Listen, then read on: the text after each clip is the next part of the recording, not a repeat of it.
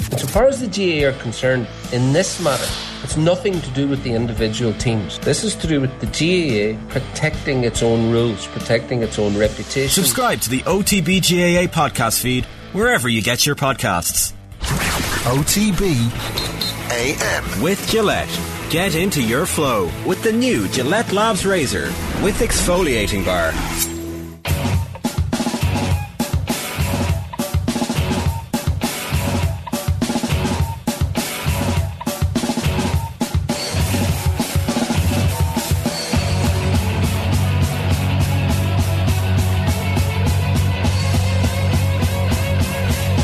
All right, very good morning to you. Welcome along. It's Thursday morning. Shane, how are you? Good morning, how are things? Manchester United feeling themselves. They're in their flowers. Football's so reactive, isn't it? You lose to, or you draw Palace late, you lose to Arsenal, but then a little cup win just brings you right back up there. Wout Weghorst, he the man. He's a big man. Yeah. 6'6". Lovely finish as well. That's what Roy Keane said, you know, this is what he's going to bring. He mightn't score that many goals, but if he scores a few important goals over the 6 months or the loan signing period that he's there for, then he'll do a job. Henrik Larsson was at United for 3 months. And is that all? I think it was just 3 months. Right. I think it was January to the end of March. Scored a few important goals. I'd say there's a lot of Man United fans who have Henrik Larsson jerseys. I'd say so. I was there for his last game against Lille at Old Trafford, and I think he scored in that night in the Champions League and came around and met all the fans, got autograph off him afterwards and all the usual stuff. So he was a lovely fella, the old Henrik. But yeah, I think a bit of a cult hero at Old Trafford, although some people probably forget that he ever played with United because it was such a short period. Wout could do the same. Wout's going to stay though, right? They're going to buy Wout. Well, if he scores plenty of goals. But he's one of the manager's guys. He's my number one guy. Yeah, but I think they need someone better. Yeah, I don't know. I don't think anybody's under any illusions about that. Right, if you're a Man United fan, you're feeling yourself this morning, we'd love to hear from you. 0879 180 180 is the WhatsApp number, or of course you can get us on the YouTube comments. You can also tweet us. Now we're going to cover this story, I think, for one last time this week. Adrian Barry, the ghost of Banquo. All week long the public have been demanding, where the hell is Adrian Barry? And finally you're here. Here he is. Morning, lads. I don't get the Ghost of Banquo reference, but I'm happy to be here. For Jerry's references, I often find you just have to sometimes nod and smile, and then he just moves on. You just never read a book in your lives, lads. Nodding and smiling, Shane. There you go. Exactly, yeah. The smiling dog. So, Nathan, as one of the only representatives... Sorry, Adrian. It's written in front of here. 7:32am on this Thursday morning. Oh my God, we're going to hit refresh. Yeah. How's the mood in your WhatsApp groups, Adrian? What are you asking me about? United Forest, obviously. United fans. Yeah. Look, obviously anybody who's watched on a regular basis knows I'm a member of Kilmacud, and I would have loved to have been on before now, George, you know, but for various reasons, mainly to do with my own sickness, I haven't been able to. I'm obviously not speaking on behalf of the club either, so don't ask me to speak on behalf of the club. Obviously I'm not doing that. I am a paying member and very happy to be a paying member. And, you know, in the sense that, like, you know, off Broadway, let's call it as we are at the minute, I have a good idea of the qualities of the club, and that doesn't change regardless of the fact that, you know, Darren Mullen said on the pitch when he should have come off on Sunday afternoon, and so look, we can get into that. What's the mood? I think people are look, the WhatsApp groups are busy, obviously, and people are on to me given the nature of the conversations we've been having on air, and yeah, people are devastated is one word that's been used, and I do think that, like, there's been a bit of a, like, vilification of Crokes, and not on one channel alone, but on various channels. And it's all right. Ron O'Dwyer called us out specifically. You can do the same if you want. No. Look, that's as it is. Ryan O'Dwyer doesn't have to see you 5 days a week for 8 hours. So, I'll be more polite about it. But I doesn't take into account. By the way, I should say nobody is.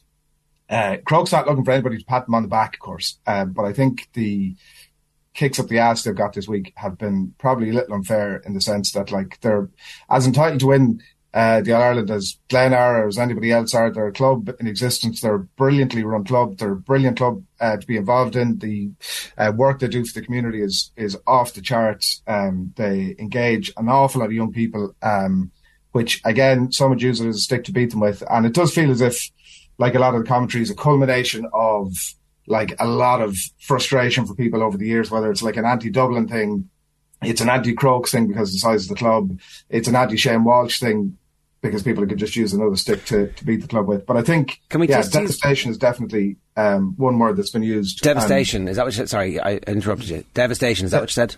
That's definitely one tone that's coming through, that like people are, for the players and for everybody else, like, look, nobody has wanted to be in this position. It's an awful position to be in for everybody. And, so I think that's obviously everybody needs to figure out where we go from here. I was at the game on Sunday, and I was sat probably about 20 rows back from, where the Crokes, management was.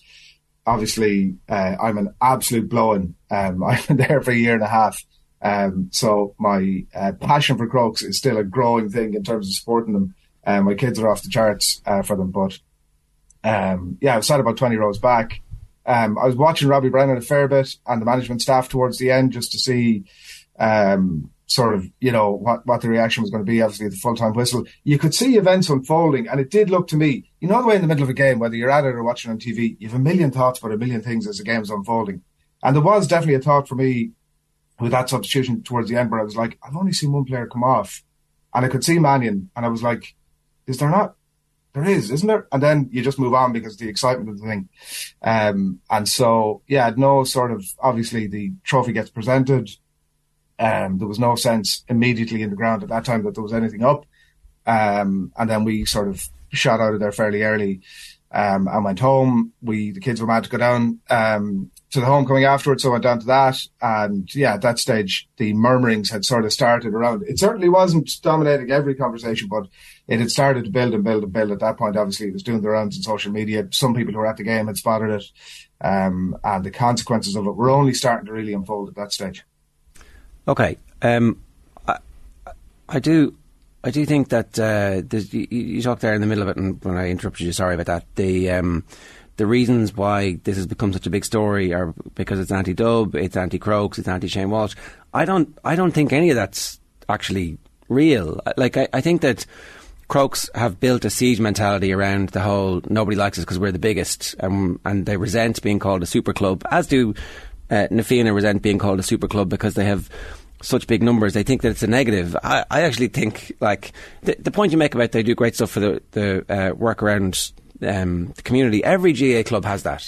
Like, every GAA club thinks that about themselves. That is every GAA club's identity, is like, we're taking young boys and girls away from the street corner and we're giving them purpose and we're giving them skills to deal with life and we're teaching them how to win and lose.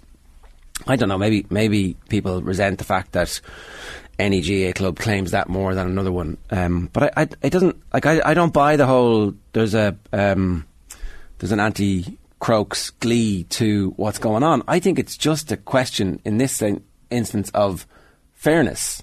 Like, well, I feel like if it was the other way around, the vilification would have been equally as strong. If Glen had... But I don't think there's been vilification. No. I actually reject that there's been vilification. I think that when something unfair happens, you either call it out or you don't. And if you don't call it out, then you don't stand for fairness. Yeah. And I think in this instance, it has come down to that. And obviously, we've been attacked by supporters of Crokes. I'm not saying members of Crokes, but, some members of Crokes have been looking for my phone number late at night from other colleagues of ours going, we want to talk to him. I'm like, fair enough. If you want to talk to me. Like, slide into my DMs, lads. That's fine. But I think this is a question of fairness. And ultimately, the rule is really straightforward. If you've got 15 on the pitch, you've got 15 on the pitch. And the repercussions are also really straightforward. So, I think if Glen had 16 on the field for the last play, that would have been unfair too.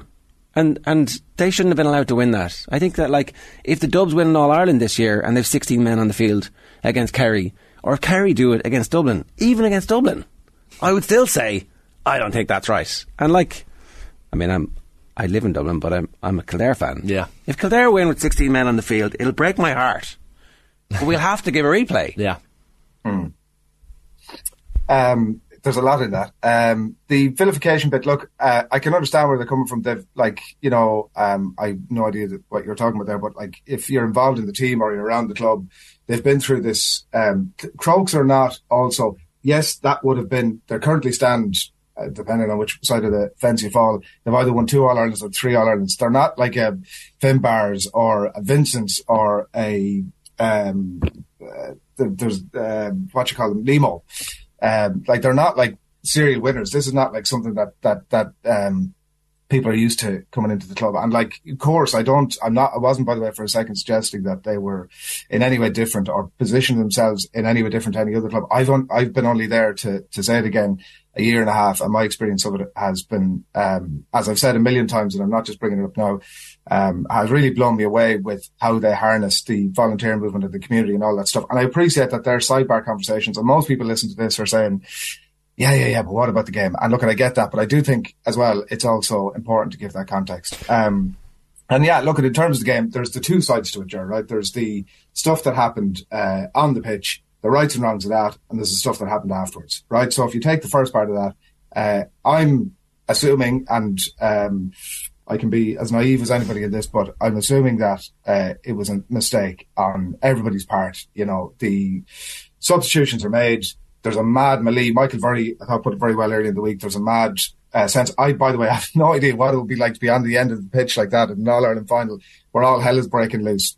And there's a low percentage chance, you have to accept, that Glen, a chance, but a low percentage chance that Glen are going to get some sort of a score from the 45, and that, again, history is going to repeat itself. So that lends into the madness. So I can see a situation where the sub comes on, Mullen doesn't see it, he doesn't come off, and he stays on. And then you have the added confluence of the linesman on the who's come in off the sideline, who raises flag for whatever reason, God knows, putting the flag down, and then Glen take the free quickly. And then at that point, heads are gone from every side. Like, heads are gone from the line staff, because it appears as if Malachy O'Rourke was asking for the 45 to be retaken.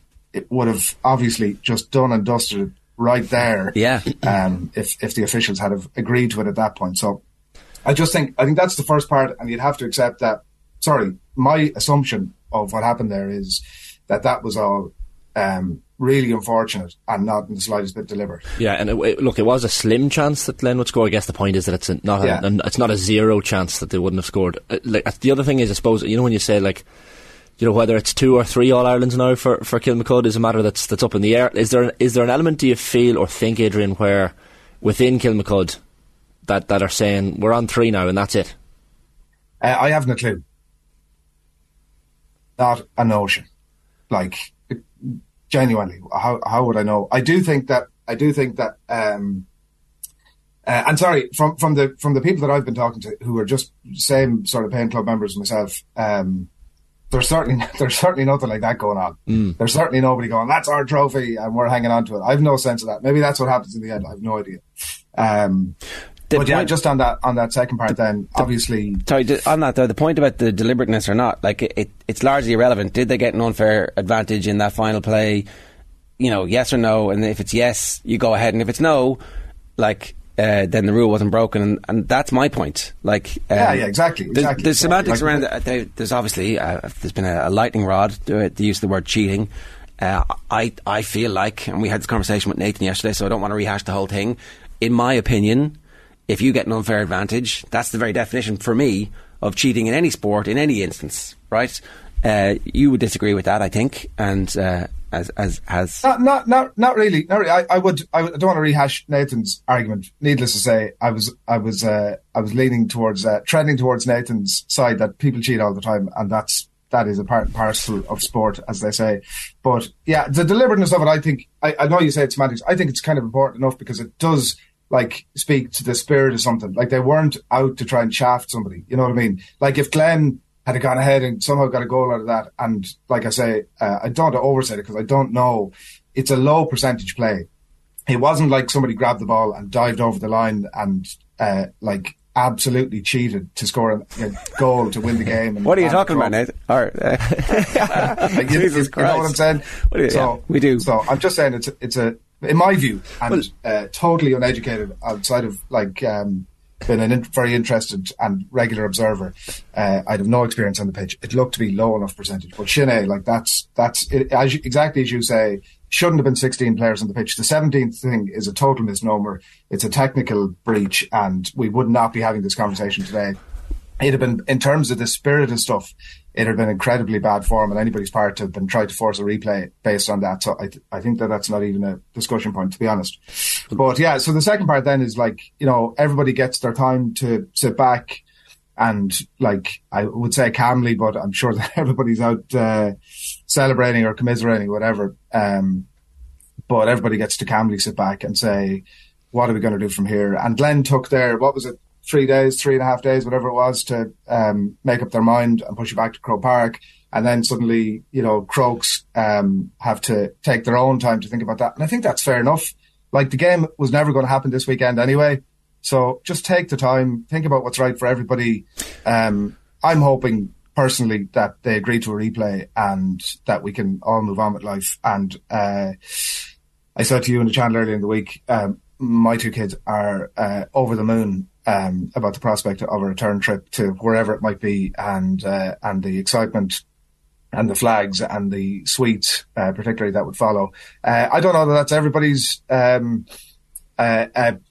kids are probably too young to have been to use that word, devastated by it, but I'm sure there's other households where kids are sort of feeling the heat over it. But that's it. It's a good chance to sit down, talk with your kids about why all this comes about. And it is, isn't it? It is. I think that's a key point in this, right? And it's interesting that you've got to that point where you think the replay is the right thing to do. We asked Nicky Brennan yesterday, former president of the GAA, morally what's the right thing to do, and he was like, replay, straight out. And no one's trying to screw Crokes here. That's the thing. No one is trying to screw them. This is really. But important. I've no sense of. I know there was. You had a bit of a story yesterday that I can't remember who had written it. That there was some sort of a sense that they weren't going to replay. I have no sense. Declan Bogue on the back of the. I don't know which paper carried it yesterday, was saying that there's definitely a mood in Crokes. That has grown to a point of they can there's definitely there's WhatsApps going around that are purported to be from the inside the group going, they can take the cup up the road if that's what they want. Best of luck to them, But we won the game on the field, and heat of the moment stuff too, though, isn't it? Exactly. And I'm going to show. I hope up to this point I haven't shown too much bias, but I will show a little bit of leaning towards them here and say it's a bunch of lads who, as I said, I was down at the homecoming. The sense of occasion and you know where I'm from, Ger, right? And not Mullingar, the other one, and the county I come from. We don't see too much success. So it was unbelievable just to see how all this thing unfolds when it eventually happens. And it's the same for there are regular people, member of, as you said earlier on, a regular club. They're from Dublin. They're from Stillorgan. They're from Donegal. They're from Westmeath. They're from Galway. I'm down there every Saturday morning. There are people from all over the country doing unbelievable work, and they're the type of people who are down there on Sunday. And you just look at the team; they're delighted with it. They're generally, I remember the first time I saw them last year when they came back from the Leinster, and I saw them up close. I was thinking, geez, here's the under 21s. The senior team must be coming through fairly soon. They're like a bunch of very young fellas, and I'm sure they're been out enjoying themselves. And as I said, as much as I'm sure some of the club members are devastated, I'm certain that the players are too. Consider that they. Final whistle went. The vast majority of players in the pitch haven't a clue about a 16th player. I'm certain of it, including probably the player involved himself. I actually know he'd come off at that point, so he was probably aware of it. But the vast majority of players have no idea that's going on. They're celebrating, they're picking up the trophy. So they've been through all that range of emotions. I'm sure at some point after that, somebody somewhere starts to mention it, and then it starts to trickle down, and then suddenly you're in a slightly different thought process. But you have to consider that there's a lot of people involved in the team itself, apart from anything else, who had been working no harder than anybody else, but equally as hard as everybody else to try and get to that position. And you can only imagine the devastation that's involved. We'd welcome both up to Clonus if you want to meet halfway somewhere. Maybe Breffni Park is probably a more realistic venue, perhaps for a game if it's on neutral territory. Like Ryan O'Dwyer was, and look, you mentioned it. He called us out by name, and he's entirely within his rights to do that the other day in the show. And he disagreed with what he had said in the morning, and again, he's entitled to that. But like he even said himself, like he disagreed with the term cheating, but then he went on to say, well, I guess by definition it's cheating, but so that's why it's so flaky. It's entirely down to your, it's entirely down to your own perception of what cheating is. I certainly, for one, am not going to assume that any of it was premeditated. So. And that's, as you say, Adrian, there's probably levels to cheating. It's not like an Henri situation where someone has dived. No one's saying this is US Postal, right? Yeah, exactly. Good, very good comparison. One that cropped into my head. A long rainbow here, right? It's very low down on the level of but at the same time, I think that's a sideshow, and I think that it's a handy enough sideshow for everybody involved to go, oh, we've been accused of something that we don't feel like we did, and that's the important thing here, and everybody's out to get us, and that bunker seat mentality is like, oh, it's anti-Shane Walsh, it's anti-Crokes, it's anti-Dubs, and that's the tone of a lot of the comments. It's like, oh, you wouldn't be saying this if it wasn't a Dublin team. Like, it's because I live in Dublin. I've lived in Dublin for longer than I have anywhere else. But if the Antrim Hurlers or the Kildare footballers, who are the two teams that I really support, if they won in these circumstances, I'd be like, you can't take it. You wouldn't want to win. Exactly. No, it's like, but that's not our culture in GAA. It is, you do whatever it is you have to do to get. If it's Springfield versus Shelbyville, we will do whatever we can. We'll soak the slitters for a week in brine to make sure that there's heavy balls. I can't even remember which team that was, but that was the story in one of the Munster finals. Like, oh, well, he's a legend. He cheated with the balls. Yeah. In cricket, it's ball tampering. You get banned for years and you become an outcast. It's true. We're a hero. Look, that's a separate conversation. It is, and I think out of this, right, like, Jesus, Nicky Brennan hit the nail on the head yesterday. Like, there just now has to be. And I take his point about, like, if you introduce one rule for the All-Ireland final, it has to be for every other game, whatever it might be. But there's a very simple thing you can do, very simple step to make to ensure this doesn't happen again. And, like, you're definitely looking at the officials going, this could have very easily been avoided. There's a very easy step to put in, like a soccer style, you come off, you go on, and I just don't, that needs to happen now. Like, we cannot be back here again. So, bumped into a friend over the last few days who has knowledge of the workings of Central Council, and this has come up in the past. People have suggested this, and can't be doing that, lads. Bit too like soccer. Was essentially, it might not have been said openly, but like, suggested. Oh, a bit soccerish, isn't it? Like, oh, we can't have the boards. I mean, you could definitely have the boards. And if that's the case, the chickens have come home to roost. Like, whoever it is that's saying that. But sure, but they won't know. And there's chickens. There's nobody squirming. They're the pigeons of peace that have come home to roost. But there's nobody squirming more than the CCCC this week, and it's entirely down to their own fault if they haven't decided to adopt change in recent years on this. That would be Central Council as opposed to the CCCC. Central Council, sorry, yeah. Who would have had the opportunity, or anybody, in fairness, in any club could make this move to try and get the thing on Congress. And then the other thing is apparently there are some nuances in the rule book which gave the GAA pause for not intervening, which I think is down to, and you really need to know the case law, is down to somehow in the past these cases have been heard, and I think when they're talking about it opening up a whole can of worms, it wasn't actually about every other game being then reviewable. It was more to do with the sentence that they would have to pronounce if they had intervened. I think the only option really, despite I don't understand this, but it was explained to me that they would have had to kick Crokes out if they had intervened by the way that the law has been applied in the past now, and that would have resulted in an appeal, and then you're in the Disputes Resolution Authority, and then all of a sudden it's murky like territory, weeks and weeks and weeks. Whereas what I honestly think is if Crokes had come out immediately after the game and said, this is a mistake, it's an honest mistake,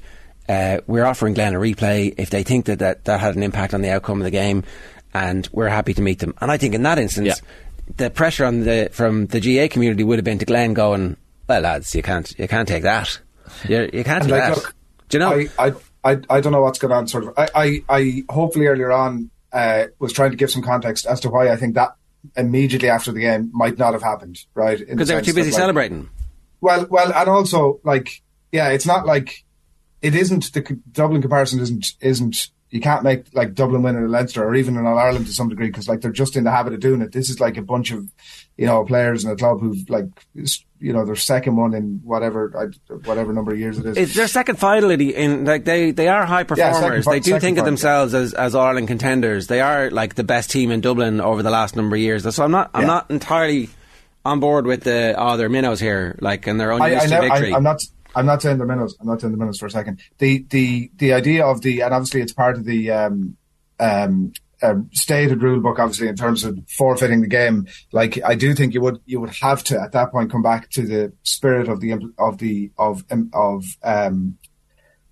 applying that rule. And I think that would be totally unfair. Like as I said, I think kicking them out. Low percent. Oh yeah, totally. I don't think. Nobody really wants that either. Well, in the immediate aftermath, I was like, well, they have to be kicked out because they broke the rules. As time goes on, you're like, well, that would be that would seem to be unfair. But actually, you do have to. You have to decide either you're for fairness or you're not. And if something happens that is outside of the fairness, then the punishment should fit the crime. A lot has been made of the fact that this happened in a move in the 63rd minute or whatever it was, and the game was nearly over. Fergus Keogh makes a very good point in the YouTube comments. He says, "Will the reaction have been the same had Crokes had 16 men on the field for 15 seconds for a free in the 48th minute?" And probably not, but you have to take the context into the fact that it's the end of the game too. Like that. Do you though? Facts. I think you do. I think the facts are the facts, and like I think 15 seconds though, regardless. The actual play time. Because the ball goes over the line, Ferris gets the ball and whooshes it away as keepers do. I can't possibly use that ball. I can waste a few more seconds by using this other ball. The actual in-play time, because the kick out is taken and then the ref blows it up. So the actual in-play time is literally the amount of time it takes Glenn to take the 45 and then for it to go wide. It's about 7 or 8 seconds. So, look, I'm not...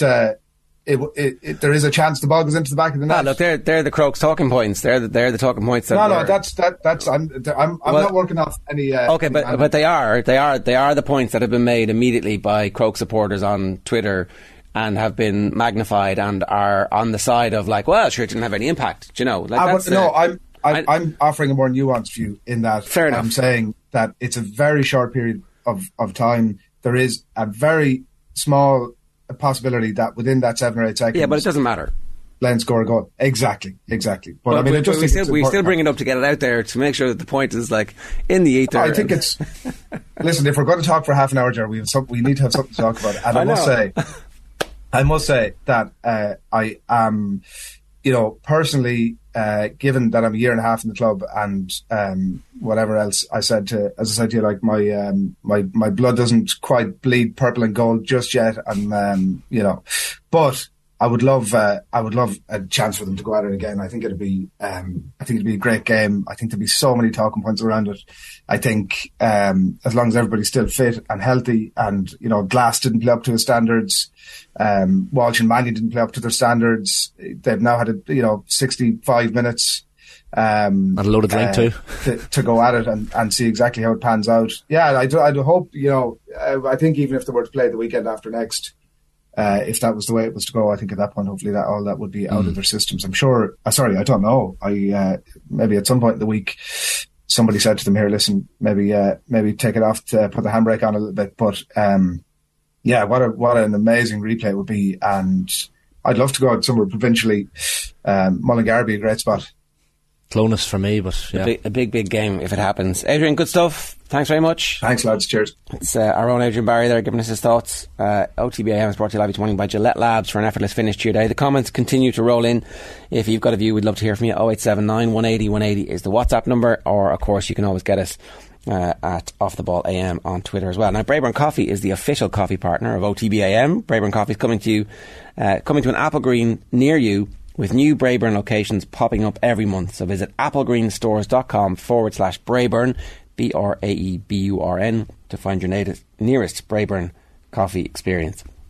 Now, during the ads, you're going to hear a clip from the latest episode of the Club Championship Show, where manager Pat Hoban, fresh from Ballyhale Shamrocks, winning the All-Ireland Hurling Club Senior Championship in uncontroversial fashion, was alongside Will and Aisling to reflect on their win over Dunloy. The Club Championship on Off the Ball is in partnership with AIB, proud sponsors of the Football, Hurling and Camogie All-Ireland Club Championships. Check out the hashtag The Toughest for more. We're back after this with Paul Gainey. OTB AM. It is 8:minutes this morning, and I'm delighted to say Paul Gainey is with us ahead of the beginning of the Allianz Leagues, which return this weekend. The beginning of the Allianz Leagues represents the dawning of new possibilities for the season ahead, with the Allianz Football League standings determining which counties will compete for the Sam Maguire and Tailteann Cups. Paul, good morning to you. How are you? Morning, I'm good. Good this morning. You're out injured at the moment, so not actually technically prepping for this game next week, is that right? Correct, yeah. I just got a small procedure there before Christmas. It was kind of at me all last year. Well, most of last year, but mainly in the club side. And I just needed to get it tidied up if I wanted to continue at the top level. I probably would have got away with it at club level for another while. The extra 10 minutes, so on county level and the standard as well. So just got it tidied up in another few weeks now, and hopefully be back for the bulk of the league, but we'll see. Recovering from injury is obviously one of the worst parts of being an inter-county player. Are you better at it this time because you know it's for a specific reason of getting back to that level, whereas in your middle of your career you're like, oh, this is just a pain in the ass and I'm missing out? Yeah, I suppose I've plenty of tahi with it now as well, having it down the years, just bits and pieces, but and some major operations as well. So I'm plenty experienced with it. It's a lonely place to be, especially the medium to long-term injuries. But I know, look, it's probably the best time of year if I was to have something. It was earlier in the year, so that I'll have hopefully a clean bill of health and a good run at it after I get back. So I'm not very panicked. I trust in my body as well to make it back, and my fitness is generally good, and I touch wood now, but I don't generally pick up the smaller needles and stuff as well during the year. So I just trust the S&C lads to get me back there, and I'll hopefully be A1 then when I get back, and no further niggles. I think that's the key. I suppose when you have a couple of young kids at home, Paul, it probably helps you not dwell on the little injuries and things like that as well. Yeah, it definitely does. Yeah, the school run now after I get off the phone to you, so there'll be no talk about my injury and how I'm going and how I'll train tonight in the car on the way to town. There'll be more questions about what's this and what's that. And have I ever heard of a Bakugan? Have you? No, a bottle what? A Bakugan. No. It's an Irish word, is it? Yeah, like a Pokemon thing. Right. That's where the interest is at the moment. See, kids don't care about medals. They don't care about medals or winning matches or losing matches. I think Pokemon is a curse. And I cursed the day that it entered my life. I thought that I was finished with it until recently, when all of a sudden it has come back, and we found out a couple of weeks ago that our youngest had brought a $5 in and bought some. I was like, what are you doing? Give him anyway, so old man yells at cloud here. It's all ahead of you. I was a big fan of Pokemon, so where are you? You're indulging this. Not yet, until he gets there maybe. But they've all changed too, so I'll be lost. I suppose there's a million more of them now than there was in my time. There was only 150 when I was growing up, which was you could collect them all sensible. Then. Yeah. Does young Paulie have so it's a Pokemon in one hand, and is it a football in the other, or has football even entered his sphere of thinking just yet? Yeah, no, it hadn't really entered his sphere really, bar going to my games and watching me, but and the odd training there Sunday mornings, but more and more is coming now, and the classmates are big into it as well. So it's nice, and in the winter there in Dingle they're up in the hall, so they're not freezing up in the field. And because of different engagements throughout the winter, and I wasn't able to make much of it, but the last one or two there now I've been at, so it's good to get up to them. But trying to encourage him a little bit more towards the ball now. Yeah, he's just turned 6 last week, so it's time for him to start getting dummy solos, I think, and off the left and right. Well, you're born with a football in your hand, aren't you, down in Kerry? In Dingle, I suppose it's either football or fungi. Yeah, and unfortunately fungi's gone, so hopefully it's all football now. The Comortis, I saw the launch was this week. This is the Comortis Pellet Paulie O'Shea tournament that's on every year. It goes from strength to strength, and it's a massive, important event in the area in a generally dead time for tourism. Yeah, it's great how popular it's become as well as a pre-season tournament, and that's credit to Padraig there, who's driven it on the last couple of years. And do you know what? There's nothing else really happening this time of year, so it's great for the area as well, because I think he brought down 30 plus teams a couple of years ago, and maybe he's tightened the ship on that a small bit the last 1 or 2 years, but to have that around and in a dead February weekend in a small town like Dingle, it's huge for the area, and it provides work basically for most of the town for a weekend. And our Dingle's good like that too. There's always something on in Dingle. Most weekends there's something on anyway. So he's added to that, and the quality of football is pretty high for pre-season. Dingle play it every year and get huge value out of it. So. And then definitely the travelling teams come down and they get some bonding time as well, which is hugely important in the calendar fixtures as it goes on. There's not much time for that, so a trip to Dingle is never a bad idea, I don't think. No. And well, maybe the trip home. You think about that on a Sunday. Look, people might not know, but you're a Republican. How has Dingle recovered post COVID? Is it back? Is it like, you see on Instagram, all my mates have been to Dingle since COVID. It's almost like it was one of the first things that they stuck on their list. So is it back totally? Is it normal again? Yeah, Dingle's back. Yeah, Dingle was there even during the COVID period. Dingle was hugely popular as a destination, and as much as possible, we tried to put on all the events that were there with safety measures in place, and then where that wasn't possible, they were gone for a small while, but everything's back in full flow now again in Dingle. It started off, I think, with the Phil and the Bealtaine last year, the Pagan Rave, which you might have seen, that was in the back of my place, and that was a successful festival, and then from there it took off, and we had a crazy summer. It was great, the weather was super. We won the All-Ireland, which added to the Carnival Festival as well around the town and the county. And then there was Horse and Pony Festival in August, Food Festival, marathons, the whole lot.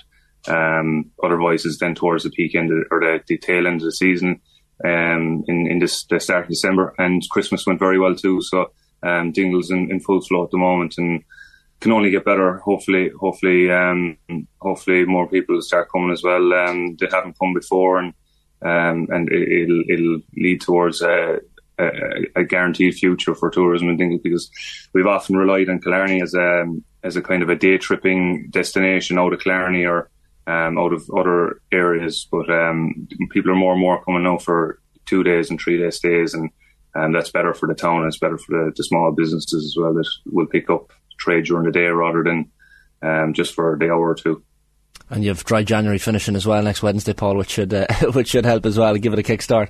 I read somewhere that's the millennials' answer to Lent, is it?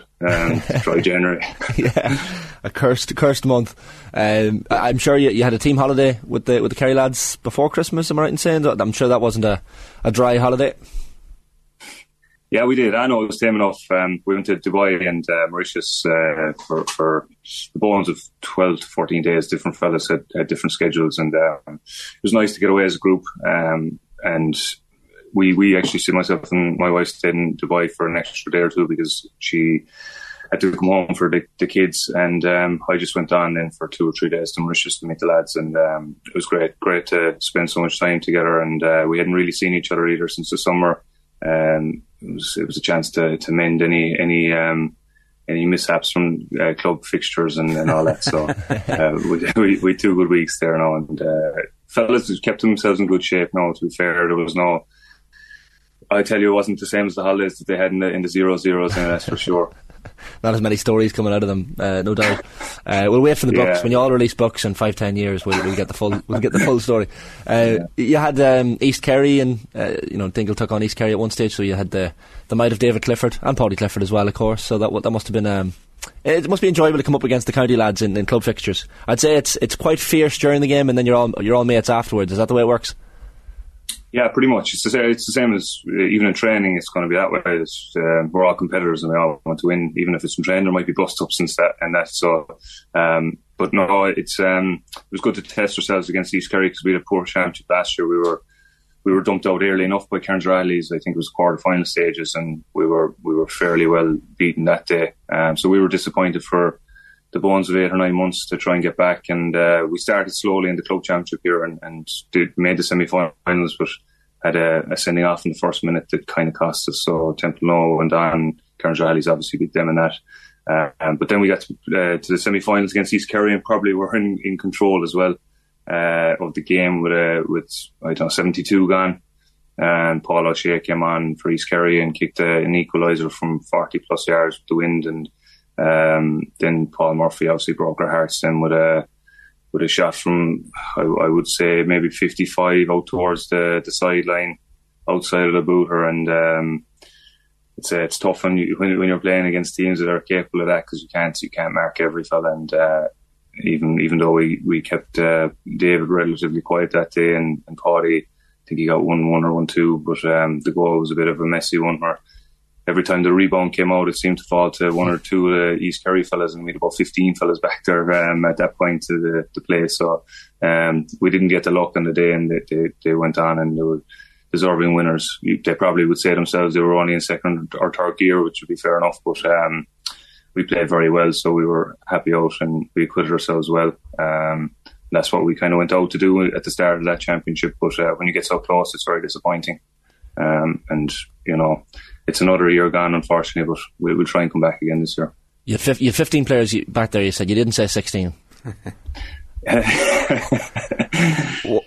a tactic for next year. Yeah, potentially. What have you made of the whole thing, Paul? Because it's obviously, I guess it's garnered headlines. You know, I'm sure it happens in club football across the country, mistakenly, time and time again. But I guess when it happens in an All-Ireland senior club final, it gets the headlines going, and calls for replay now this week have been fairly heating up. What have you made of the whole thing? Yeah, it's a bit of a mess, I think, really, at this stage. It's unfortunate it happened. Human error, it's bound to, you know, we've all made errors. It's just unfortunate that it was the biggest game of the club season that this one happened in, and it's highlighted probably a grey area in the rule book that'll be tidied up after this. But I'm not sure how they're going to go about it. I see that there has been moves made from Glenn, and there's a situation to be dealt with, but hopefully they'll come to a conclusion that'll suit both clubs and keep everyone content. But I just feel sorry for all the players involved, really, that have put the year on hold, and they've thought that the game is over on Sunday, and this is dragging on a little bit. And I've seen that there's weddings and other commitments, and people probably have holidays booked as is usual the week after All Ireland's. I remember the Dubs had a week booked the week after the 19 final, and they all had to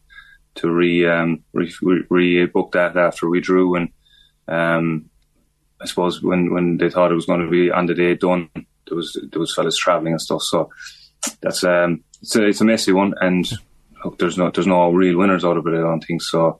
Hopefully it'll come to a good conclusion. It's definitely the topic of the week, though.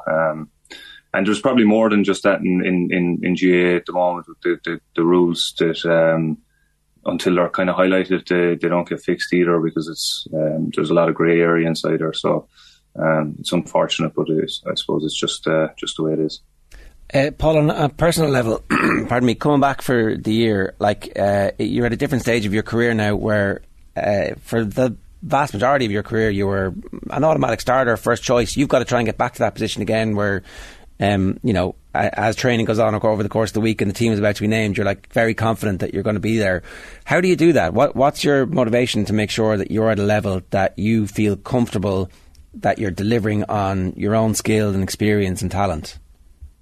Yeah, look, I've always said that as long as I'm on the field, and if I can get my body right without injury, I'm in with a good chance that I'll hit form at some stage. And that's my main focus, is to get injury free and back in a run of training, not miss any sessions. I think that's important, definitely for me.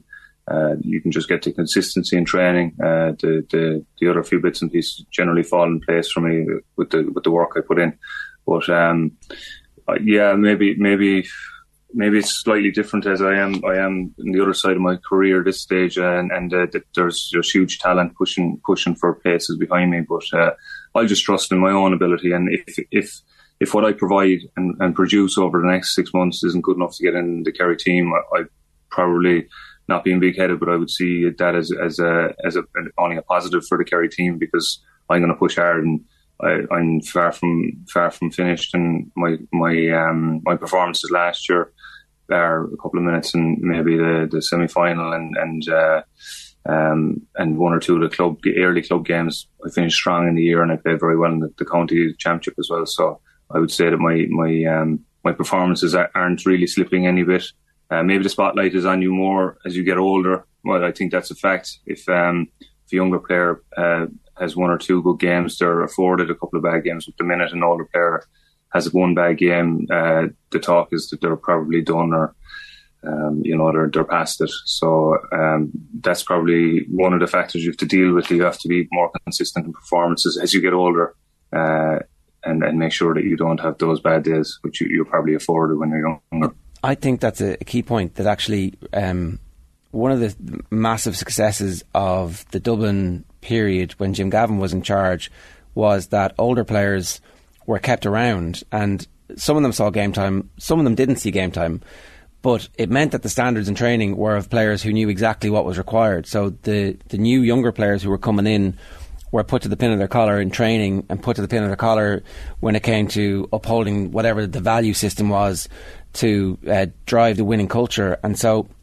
it's a kind of underrepresented part of your 10,000 hours in around Kerry squads all the way back to your very start. Like, we're not great in the GAA at acknowledging that. It's more, kick a wide, off you go, thanks very much, you've had your time. Yeah, I think that's true. Also, I think it's taken me so long to learn how to train and learn how to fit I wouldn't say fit the mold, but you get what I'm saying. Like to play my part in a team, and older players the same. Other older players are the same. That there's a lot of value in younger players from learning from that, and upholding those standards that the team has, and we're probably less distracted, I would imagine, than younger players that have college lives and different bits and pieces going on. My life is pretty it's pretty boring at the moment. If you want to compare it to some fella that's doing lots of different things, I work, family, and football, and I love that routine. I'm very content with that, and it probably helps that it's a set thing every day for me, and the routine is the same. So I'm not distracted in any way, which I might have been a couple of years ago from other things that are going on. So I think that helps as well, that you might have those couple of fellas in the squad. No, younger players mightn't be distracted either, but I think that the older the players, there's probably more continuity in their life, so that'll definitely help them. The young lads in the team have Pokemon to distract them, I'm sure, as well, and things like that. Yeah. At this stage of your career, Paul, do you try and find, especially a year after you've won an All-Ireland, I guess you have to try and find motivation from somewhere, and not newspaper on the dressing room wall, but a reason to come back and keep going. It strikes me that Kerry haven't defended an All-Ireland since 2007. So is that a real thing in your minds as a squad? You want to not just be a winning team, but an iconic Kerry team? I don't think that's anything in our minds at the moment. I think all we're trying to do is get performances and make sure that we're getting the best out of ourselves. I think personally that if you maximise your talents and you're doing everything right and you're getting performances, that the consequences might be the silverware at the end of the day. And if you obsess yourself about getting silverware at the start, then you're missing all the fun and the enjoyment of the day-to-day training and everything that goes on in between, because you're so focused on something on the horizon that you'll miss what's at your feet. So we kind of try to approach it with just enjoyment of every day and driving each other to get performances every training session and every weekend. So that's what the lads will be doing this weekend. Now there's a lot of new guys in, and we're small bit behind the curve because we didn't come back until 28th of December or so. So it'll be tough for the first while, but that's the way we're going to approach it. We won't be looking at any to talk about legacies or history books or any of that, because that's what you do when you hang up the boots and you look back. And it's talk for the media, but it's not talk that we'll entertain in our dressing room anyway. Yeah, it's funny. Orla Farmer kind of said something similar yesterday. She's just retired, of course, from Cork as a footballer, and she was saying, the 6 All-Irelands almost don't matter at this stage. It's nearly the memories and the years with the girls and the team that she holds on to. You referenced earlier when we were talking about the Glen Kilmacud stuff, the other rules maybe in Gaelic football at the moment that frustrate players. We have players on the show all the time that have issues, whether it's the advance mark or other issues as well. What particular rules at the moment, Paul, really get to you, or do you look at and think, well, Jesus, that could be done differently or better? There aren't a whole pile. There's very little light change. I think the best rule that's been brought in over the last while was the middle mark, because it afforded a contest in the air, and it awarded the high mark, which Dave Moran, having stepped down this week and left the inter-county panel, was a showcase for that talent over the last 10 years. But that was one of the better ones. And then after that, I think there's a little bit too much tinkering with rules and bringing in rules, and then rules gone. I remember a couple of years ago there was 5 brought in for a league, Allianz League run, and then they were gone again. And it's the frustrating thing is the hand pass a couple of years ago. It was very frustrating to try and play, and they were looking for a clear striking action of the ball, which was already happening, whether it was fast or slow, and it didn't improve the hand pass. That rule is gone again, so I'm not sure why these things come in. Obviously, they're a hot topic for a small while, but the only thing I would say that it's possible would be look, there's a number of things in sports you could look at. Maybe the basketball backcourt rule is one that'll be easy enough to ref, and you have to think about refs as well when you're thinking about bringing in rules and how easy they are to referee, because I mean they're the guys that have to keep all that in their head and control the situations as well. So maybe backcourt rule might lead to more of a turnover or more of a pressing game from the 45 to the 65 to get rewarded for turnovers if a team went behind the midfield again, and it would maybe dismantle the possession style game that we see a lot more coming into the game, which is probably more boring as a spectator, if I would say so personally. So it would lead to teams when they get over the halfway line maybe trying to get a score quicker, or the opposition team trying to push them back to get the turnover. And then that would open up a defence. Obviously, if they didn't manage to turn over, there'd be holes from the 45 back. So that would be something maybe that I personally would like to see coming in from using a basketball rule. Then I would always have been in favour of either the two refs or the linesman having more of a say in a game to help out a referee. They have a little bit of control at the moment, but the man in the middle has all the call at the moment, and I think in the big games it's no harm to have that little bit more help, and that wouldn't be the worst, I don't think. But obviously, as you go down the ranks and into clubs and into the lower divisions of clubs, that's not going to happen, because the man in the middle is maybe bringing somebody for the line or the umpiring, so that's a difficult one to say. But other than that, I'm happy with the game. Maybe the forward mark was unnecessary to bring in, but you can't say that it's destroyed the game, and you can't say that it has stopped goals from going in, because I think last year's championship had the most amount of goals ever. So at the moment, I'm happy with all the other rules. Paul, I can pretty safely guarantee that this is the first time on the show we've had pagan raves and Pokemon in the same conversations. That sounds amazing, by the way. Thanks a million for joining us this morning. Best of luck with the recovery. Just check it out on Twitter. It's up there. Type it in, and you get to see what the Burning Man was and all that. Well, we might come down to do the show live the following morning. Road show, yeah. All right, cheers, guys. Thanks a million. Take care. It's Paul Gainey there helping us remind everybody that the Allianz Leagues are back this weekend. It's slightly overshadowed. Oh, I was going to say, I'm going to Castleblaney on Saturday night for Monaghan Armagh, and I haven't got excited yet because I'm still thinking about the club final. I keep forgetting that it's only 2 days away. Ordinarily, I'm at this stage now where I'm refreshing the Monaghan Twitter page to see if and I have announced the starting 15 or a squad, but haven't paid much thought to it. But yeah, as of Saturday night, I'll be absolutely buzzing under the lights in Blaney. 26 minutes past 8 this morning. We're turning back to last night's football. I'm delighted to say Charlotte Dunker of the Times UK is with us. Charlotte, good morning to you. How are you?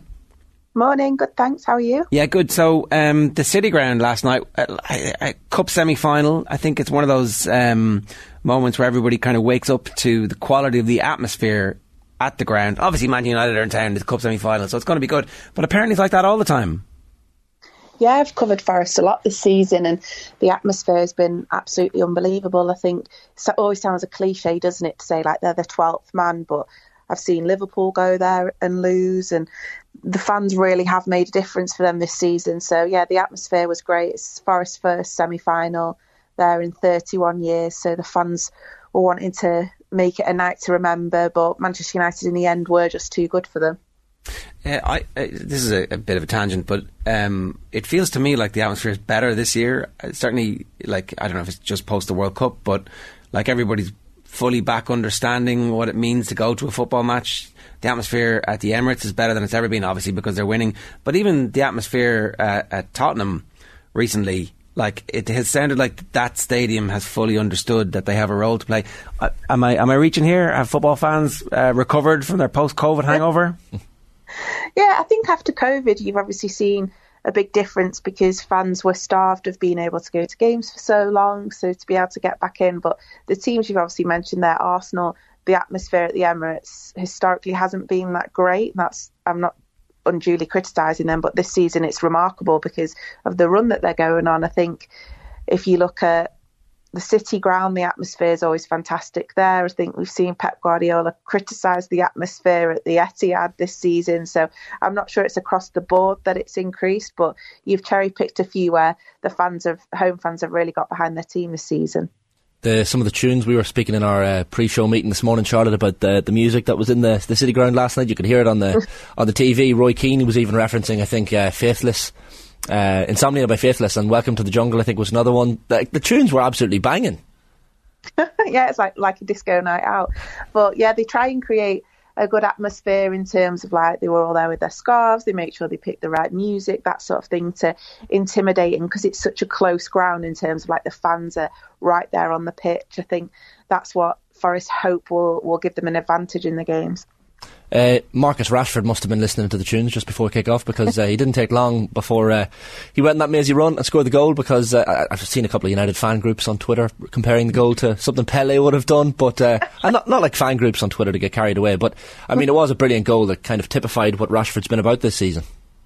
Yeah, he's in absolutely remarkable form. That was his 10th goal in his 10th consecutive game, and I think, well, Erik ten Hag said in the press conference afterwards, in the form that he's in at the moment, he's absolutely unstoppable, and he's right there. He's playing with this sort of confidence that maybe we've not seen from him in the last couple of seasons. So it's not that the quality's not been there from him in the past, but he's got the confidence to pick up that ball, go on that run, take on two Forest players and then finish past Hennessy at his near post. So he's definitely thriving at the minute, but Steve Cooper was not happy with that Forest goal. When you look at goals like that, you always think, is that a really good attacking defensive goal, or is it really terrible defensively? Because if you look at the Forest team, they just seem to kind of be in awe of him a bit, and they stood off, and that in the first half the fans were getting agitated because every time Rashford got the ball down the left, there was no tackle going in from the Forest players, that they were standing off, they were giving him so much time on the ball. So I think a very good goal from Marcus Rashford, but defensively from Forest they could definitely have done better.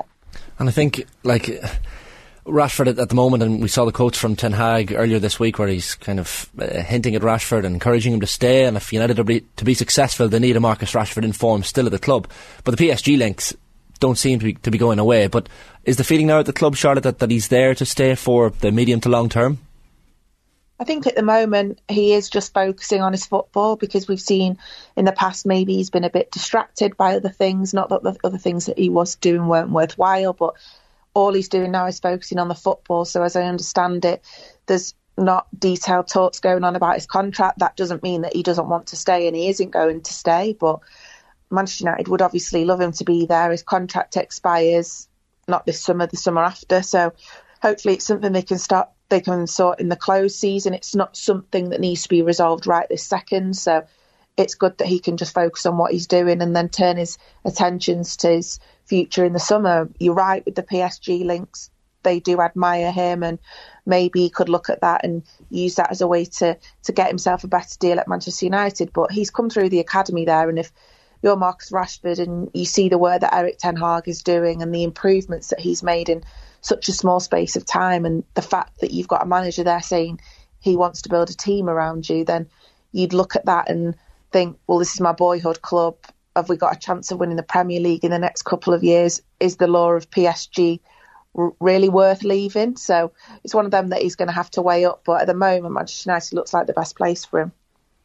We mentioned Wout Weghorst at the top of the show this morning. We were kind of saying, look, it was a lovely finish for the goal. Roy Keane kind of talking at half-time, I think it was, where he was basically saying, he mightn't score that many goals for United, but if he can score a number of important goals at important times this season, especially in cup runs, I mean, then it will have been worthwhile bringing him to the club. Yeah, and I think obviously there was a lot of criticism from different parts when they brought him in, because he didn't have the best record when he was in the Premier League with Burnley. They're obviously looking for an out-and-out number 9. This is a team that people are starting to talk about in the title race. Is he the calibre of player to really elevate them? But I think if you look at the work that he was doing last night, is more the stuff he was doing off the ball that I thought was better. So he's pulling defenders away from his teammates to give them more space in the box. He had some nice touches in the build-up play when they were attacking. He got his goal, which is obviously good for his confidence, but he's more than just about scoring the goals. I think Marcus Rashford is more of a threat in the box. Marcus Rashford at the moment is more of a goal threat, but he brings something to the team and distracts defenders. And Ten Hag spoke about Rashford's goal that they scored against Arsenal and Weghorst's movement in that at the near post, which helped Rashford score, and also the same at Crystal Palace. So he's causing problems in the box without necessarily being the biggest goal threat at the moment. So then if he can develop that into scoring more goals, then it could turn out to be a savvy loan signing. Charlie, you talked about the title race there. Do Manchester United feel like, without saying it publicly, do they feel inside the club that they are in the title race at the moment? I don't think it's something that's been discussed. I think if you look at the gap in the table, we've obviously seen bigger points deficits overturned and teams go on to win the title. But if you watch that game against Arsenal at the weekend, it was clear. I thought Manchester United played all right. They were in the game for the whole time. It was a good game to watch, but Arsenal are just that one step ahead. And also, you've got Manchester City as well. Like, they've not been playing well. No one should rule them out of the title race either, and I just think they've got another gear to go through, whereas I think the feeling at Manchester United is that they've still got to develop, they've still got to improve if they really, really want to compete at the top. What do you make, Charlotte, of the Harry Maguire situation? We've seen him sitting on the bench in recent games for United, getting no game time whatsoever. I know he was suspended for last night's game. His days, are they numbered at the club, given he's not getting on the pitch whatsoever at the moment? Yeah, I think it's a decision that's going to have to be made in the summer, and Maguire is going to have to sit down with the club and work out what it is that he wants, because it's quite clear that under Erik ten Hag, he is not a first-choice centre-back, he's even a second-choice centre-back. I think he'd rather put Victor Lindelof in if it was Varane and Martinez. So he's got a decision to make. Obviously, he's still the club captain. Erik ten Hag made the decision not to change that, but I thought it was quite savvy from him, because he didn't need to change it, did he? Because he knew that really he wasn't going to be starting that many games. So if Maguire wants to go out and play regular football, then as it stands at the moment, it doesn't look like that's what he's going to get at Manchester United, because there are too many people ahead of him in Ten Hag's mind. So that, I think that's going to be a decision for the summer. I can't see him leaving in the last week of the transfer window. I'd be pretty confident that he's going to stay at Manchester United, definitely in this transfer window. But one to look at the summer in terms of Maguire and where he sees his career going and what he wants his next move to be. And whether or not they'll be able to find a buyer to take the wages off their books. It's complicated, and maybe they just have to run that contract out. The Weghorst arrival obviously does not sate the perpetual desire from the fans for big name signings, and it seems as if they've done a reasonable job of managing expectations. Are there no signings because the executive at the club is completely distracted by the fact that they're trying to raise money or sell the club? I think if you look about how much money they spent in the summer. They spent over 200 million in the summer, which was probably a little bit more than they were expecting. So they heavily backed Erik ten Hag this summer with the players that he wanted. Manchester United notoriously don't spend a lot of money in the January transfer window anyway. They don't think it's the best market to work in. We've always been told that if a long-term target suddenly became available in January, then they'd make a move for them, like we saw them do with Bruno Fernandes and the transformative effect that he had on the club. But there isn't reams and reams of cash for them to go out and get a big name signing like we're seeing at Chelsea this month. Obviously, they're using loads of money to bring in all sorts of different players. But I think they do want a number 9. No disrespect to Weghorst, he's not the number 9 that they're after long term. And if one of their targets had become available this month, then it would have been a discussion whether they go and spend some of the summer budget now. But that's not what's happened. So I wouldn't be surprised if we don't see anyone else come in. They've obviously brought a goalkeeper in Jack Butland, and then they've brought a temporary solution to the striker problem in with Weghorst. So it'll be a case of continuing to plan for the summer. And I don't think there's been the budget there this month. One of the players that seems to be frustrating United fans at the moment, Charlotte, is Antony. And you even see Facundo Pellistri come off the bench, and even in his 5-10 minutes he still seems livelier and able to add more to the attack. And we all know Antony is capable of a lot more than he's currently given at United. But there was a moment during the commentary last night where Gary Neville was saying, he needs to maybe add a bit more of a Riyad Mahrez to his game, cut in on both feet. It's almost so obvious when Antony gets the ball that he's going to cut in on the left foot. Maybe is his game a little bit predictable at the moment, because clearly United fans are a little bit exasperated by Antony at the moment.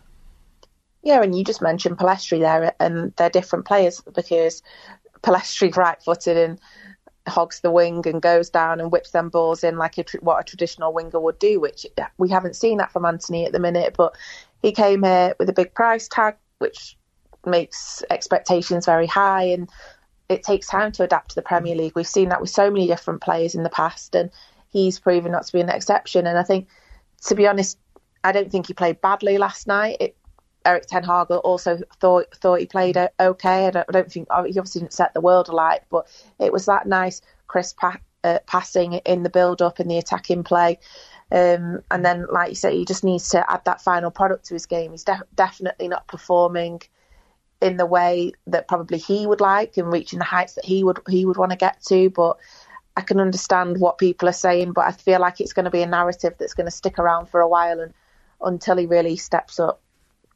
The focus on a trophy seems to be paramount for Erik ten Hag, and it's something that he's referenced constantly in recent interviews. 2017, the last time United lifted a trophy. This League Cup campaign is being taken very seriously, Charlotte. And look, they've Reading to come in the FA Cup fourth round this weekend, Barcelona in the Europa League, but getting their hands on silverware seems to be crucial for United at this juncture. Yeah, it's a really long time since they last lifted a trophy, and I think even when you go back to Ole Gunnar Solskjaer and he spoke about the importance of what silverware can do to a group in terms of boosting the morale and the belief around the team. So I think that would really help. But for me, I don't think they need to win a trophy this season to show that they've made progress under Erik ten Hag. He has brought something to the squad and he's improved them. If you look at how they are in the league, if you go back to the start of the season where everyone was writing them off for Champions League football and people were saying that it was going to take them years, this rebuild was going to take years, and look at them now, people are talking about them in a title race. So if it gets to the end of the season and they haven't won a trophy but they finish in the Champions League spots, and I think there has already been good progress to show that they can push on next season. Alright, go on. No, just a final one, Charlotte. You'd mentioned the goalkeeper situation and Jack Butland arriving at the club. Has there been any more talk on David De Gea, whether he wants to? I think there was some quotes a few weeks ago where he wants to end his career at Old Trafford. I know his contract situation, there's a big money contract there he's currently on, and even just thinking about it last night, because Dean Henderson was the clear absentee for Forest, probably their best player, and he's on loan from United. Is there any word on the current goalkeeping situation at United and whether De Gea is there for the long term again? I think he will end up signing a new contract in the end, and then it's up to Ten Hag whether he sees him as his number one going forward, or there's a different profile of player that he wants to come in. Obviously, Dean Henderson's loan will end at the end of the season, and then they've got to make a decision on him as well. All right, we'll leave it there. Charlotte, thanks a million for joining us. Cheers. Thank you, bye. It's Charlotte Dunker there from The Times. It is 8:41. We'd love to hear from you. You can leave a comment on the YouTube stream. You can text us on 0879 180 180, or of course you can get us on Twitter at OffTheBallAM. And we're live each morning with Gillette Labs for an effortless finish to your day. John Duggan is with us. John, good morning to you. Jar and Shane, how is the form? Yeah, pretty good. Good stuff. We have the other way. We have the virtual insanity sting with John's face up in the clouds and the music. We should have a regular sting just for John's everyday appearances. Yeah, I got to carefully think now of the sting, because what would it be? Yeah, I don't know if it's going to be like Hannon's World, but I'll have to think of something. Well, we were talking about Faithless. Insomnia by Faithless was blaring from the City Ground last night. It's Don Juggan, right? Yeah. Something Don Juggan-esque. Mike Anderson? No, more Don Juggan, I think. Don Juggan, okay. More a bit risky and edgy. Right. So I'll think about, maybe the Ace of Spades or something like that. So we would like to reward regular viewers with the callbacks to stuff, but I was actually out the day that you explained Don Juggan. Oh, were you? Yeah. Okay. So I don't think I explained. I just think I kind of touched upon it. Maybe I'll think about it and explain it fully. I don't really need to do it now. All right. Okay. The seed is planted. The seed is planted. Yeah. We should ask the viewers. What do you want? Do you want to know the story? I mean, because I do. Yeah. Well, here's one I'll give you one Don Juggan story. I went to Amsterdam for my 21st birthday, and I can't swim, and I still can't swim. I couldn't swim back then either. So we went out on the night before my birthday, and I kept on saying to the bar girl, I want a 21-year-old whiskey, I want 21-year-old whiskey, I want 21-year-old whiskey, I want 21-year-old whiskey, and we play the police, keep on, just make sure you do it. And by the time she's actually we've stopped serving now, so there was that, and I think I got a 19-year-old whiskey. It was as far as I got. And the next morning we were meant to go down to the Heineken Brewery. We were so hungover, it actually felt like a bad idea. So we decided not to do that. We decided to get a pedalo boat. So we got on a pedalo boat with a roof, myself and two friends, and we were pedaling around for about a half an hour. And I wouldn't pedal because it's my birthday. I decided I'm not going to pedal. I'm going to sit in the back. Not today. Not today. So they had to do the work. So we went around the houses a bit, and with the pedalo with the roof, and they got off the pedalo. And I was the last to get off. And the moment I put my foot on the bank, the pedalo drifted behind me, and I was in a big leather jacket, and I went straight in to the water. And the moment I hit the water, I thought to myself, I can't believe I've fallen in the effing canal. And I got up out of the water again, I can't swim. And I went back down again. And then they pulled me out. So it was a mixture of utter fear and utter hysteria at the same time. We were really running out of money, so we had a 50 guilder deposit with the pedalo people. We ran to get the deposit before they'd seen the damage, and we did a legger then. And then I was... we went back to it was the Warmoestraat in Amsterdam, which was probably the seediest street at the time. All we could smell is weed. And we were staying in the Hotel Kabul. I don't know if it still exists, but I remember the reviews that they didn't get the most favourable reviews. It said that even Osama bin Laden would have stayed in the Hotel Kabul. But it's just like with a communal kind of corridor and everything. So I got back, we were all kind of telling the lady who's with us about the story that I found in the canal, and she was so mellow, put it that way, that she was whatever. And then I was about sick for about a week because I don't know what I picked up there. But that was a Don Juggan story. There you go. So that's one moment. So there you go. You wouldn't pedal because it was your birthday. So I fell into canal on my 21st birthday in Amsterdam, and that is a true story. You wanted your mates to pedal for you, John, is that it? Yeah, I didn't want to do it because I wanted you can lie back and indulge, yeah. It's your birthday week, Yeah. Yeah. That's enough. The thing now, isn't it? Birthday weeks and birthday months. Yeah. I think it's pretty cool. But yeah. Right. So, I don't know if you want to talk about maybe the Rory Reid or something. Yeah, we were chatting about this briefly yesterday. Nathan was unsure at the start, but then afterwards it was all confirmed by the main protagonist that yes, everything that we thought happened. And at the end of it, Patrick Reid is trying to steal the moral high ground by going, well, if you're going to behave like a baby. Yeah, like, hilarious. Have you seen the clip? No. Right, so I can show you this. I can't show it on air, but it's only a 10 seconds. Oh, somebody has video of the actual incident. So you'll see Reid here, and I'm sorry for the folks at home, but Kyle Porter will get it. You'll get it on Twitter. Reid walks over, shakes hands to someone, and then he goes to shake Rory's hand. Harry Diamond. Yeah, and then Rory ignores him. Reid laughs, throws it, lobs a tee in his direction, and it's a bit awkward. Rory sits there in his hunches. It's very movie soundtrack, isn't it? Yeah, and the way he just kind of... There's not much in it, but Rory clearly just point blank ignores him. He, for some reason, takes a tee out of his pocket, Reid, and lobs it towards Rory. Because it's a live tee. Yeah, well, there you go. Live tee. Yeah, it was the Live Aces, Team Aces. Like, that was just really... That was Patrick Eda. Right, the second one was Aces. I just saw the live thing. I don't know. He said that in his thing. He says, well, I just threw the live tee, the Live Aces tees at him. The Aces thing has not registered in my brain at all. They all play for teams. Yeah, they do. I keep forgetting this. Yeah. Go Team Aces. Yeah. At Kyle Porter CBS has that video clip, by the way, if anyone wants to see it. The very funny thing is, because they do transcripts for all of the press conferences and all the tours, and I'll just read this out. Question, sorry to take this with Patrick on the range yesterday a bit further, but Patrick Reid said to you, he shook hands with Harry, wishing him a Happy New Year, put his hand out to you to wish you a Happy New Year in a goal, a sort of approach to try and mend bridges. There was no tee throwing. He just turned his back, had a tee from his pocket and threw it down, disgust, as probably anybody would do when you approach someone and don't get an answer. Can you see yourself maybe one day mending these bridges with Patrick? Not at the moment, but he said he was trying to make an effort, and Rory was just utterly flabbergasted and doing all these facial expressions for about a minute, and the response is on the thing, Rory McIlroy in brackets incredulous facial expression, which I thought was quite funny. But he was subpoenaed, wasn't he? On Christmas Eve, yeah. So I mean, you're not really going to shake hands with someone. This is pretty handbaggy stuff. I was thinking of really good golf beefs. I think Harrington and Garcia was a really beefy golf beef, which went back to the Seve Trophy in 2003 when Olazabal got offended because he felt that Harrington was questioning his integrity about replacing spike marks or pitch marks or something.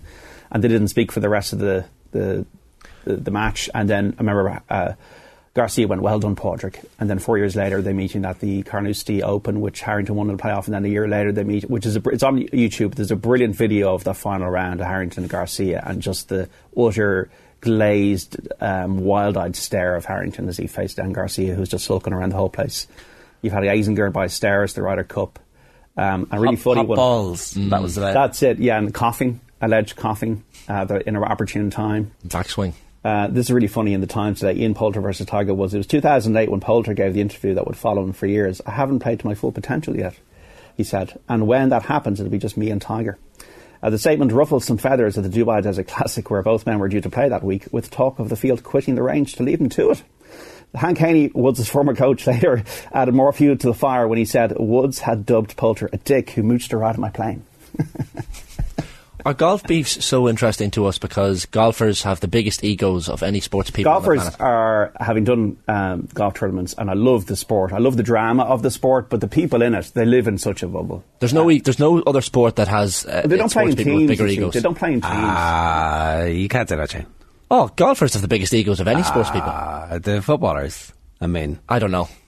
It's an individual sport as well. No. Yeah, well, certain sports, certain footballers have big egos, but all golfers have big egos. But loads of kids, loads of 17-year-old footballers who make it to the first team squad all of a sudden have giant egos because, like... John Ferraris. Well, massive confidence and big egos are sometimes conflated and in the grey area in between, but I feel like every single golfer is egotistical. Well, you have to think that Larry and McIlroy are quite grounded. Oh yeah, completely. But you have to have a certain... And I'm not saying, ego is a bad thing necessarily. You can utilise your ego to bring about success. Everybody needs an ego in life, to a certain degree. Yeah. But golf... See, the thing about golf is it's the hypocrisy of golf, because it's so gentlemanly, and it's everything about the decorum and the pleat plants and everything, and the rules and all that kind of thing, and being so nice and all that kind of thing. And then they act like kids. Well, yeah. The other thing is they lose every week. Like... Only one out of the 200 people who start ends up as the winner. So, like, they have to... It's a bit like the jockeys, you know. They all, well, obviously you win more as a jockey than you do as a golfer if you're at the very elite level. But almost nobody wins races, ever, you know. Like, the vast majority of them lose. So I think there's a protective shield where they're like, I'm great and all I need is the luck to drop or someone to, like, calm my nerves for whatever reason. Like Skip Kendall never won on the PGA Tour. But I like the beefs because there's so many dickheads, basically. I think that's it. Like, know. Well, everybody you would have expected to go to Live did go to Live. Exactly. All of a sudden gone. I mean, like there was another one, really funny one. Somebody asked. I do miss hate watching some of these tournaments, though. Could you see your relationship with Sergio maybe? And then McElroy just goes, no. Watch it on the YouTube. Golf press conferences are brilliant. Rory's are anyway. Yeah, there's regular juice on it. The most honest man in global sport, Rory. And he's never shirks it. Brought everybody else along with him because it's kind of once that bar is set. Imagine GA players doing that. Mm-hmm. Well, we were talking in the production meeting about GA Drive to Survive being an option. I think, was it Declan Lee had it in the Irish Independent today as an option. You know, would it drum up interest in GA having a Drive to Survive type fly on the wall, even around the Allianz Leagues or something maybe? Be a lot of lads sitting there saying nothing though, wouldn't it? That's the problem. How much are you getting paid for this? Whatever you say nothing. Yeah, that's the issue. They're not media trained. They're either media trained to the hilt or they're not media trained at all. GA players, which leaves a vast swathe in between. You know, if they're too media trained, they say nothing anyway. But there is a big opportunity, I think, for loads of teams to get their message out and to get their supporters on side, and so that when inevitably, again, because only one team wins, that at the end of the year the supporters are more on side with that team because they've had conversations about them and with them, and they've got to know them. It's much easier for supporters to abuse team selectors, managers, players if they don't know them that well. Whereas actually, if you're out constantly talking and doing stuff, then I think you win people over. That's my view. As like, if I was running the media strategy for a team, it would be, we're going to be, you get your best speakers out, obviously, and the ones who are uncomfortable, you don't force them to do it. But you afford them the opportunity to become known by the supporters in particular. And you do everything you can to elevate that. And you do content from training on your social channels. And there's just buy-in then. It's like, so you know more about the team, you know what they're trying to achieve, and you know, okay, so we're in a 6-month process here, we're working really hard in our defensive setup. Later in the year we would expect the forwards to begin to click, but several of them are injured at the moment, and we haven't got the time and training that we need, but we're getting there. And that's the process that we're on. Like, loads of professional teams fail in this as well. Well, there's a reason why a year till Sunday is so brilliant, because it's flying the wall of an All-Ireland winning year. Like, thankfully Pat Comer had the foresight to thankfully they won. Well, thankfully they won as well, just to make it interesting. But even Kevin McStay came on board this year in Mayo. I mean, it would have been great content even if they'd lost. Yeah, either way. Especially if they'd lost that final. Yeah, 100%. That would have been brilliant. I would love to have seen that. Of course you would have. Well, yeah, for you, of course, as a Kildare fan. But like, Kevin McStay's come on board in Mayo this year, and he said, yeah, we're going to be more open with the media. Like, James Horan was a bit more guarded, and that's his prerogative. But yeah, I love to see when the second time round, I think the first time round they were man, the players were pretty open as well, like because they were all brilliant talkers and brilliant communicators, and they all had lots to say. So, John, anything else? Not really. The Thyestes Chase, always worth a look. The race at Opposite County in Kilkenny today, 10-3, 18 runners.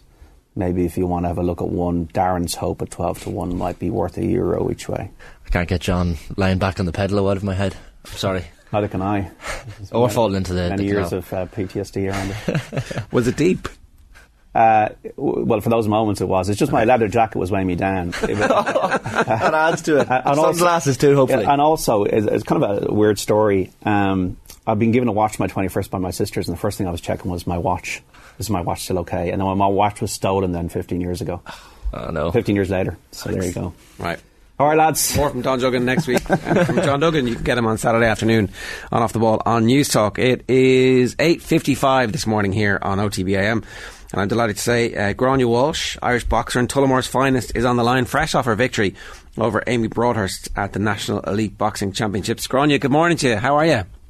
Good morning. I'm good. Still trying to come down from the high, even though it's 5 days later. But I'm enjoying my week, kind of basking in the glory of last week's win. But looking forward to what's to come as well. I'm not going to get too complacent. It's 7 days of rest and then we're back to the grind again.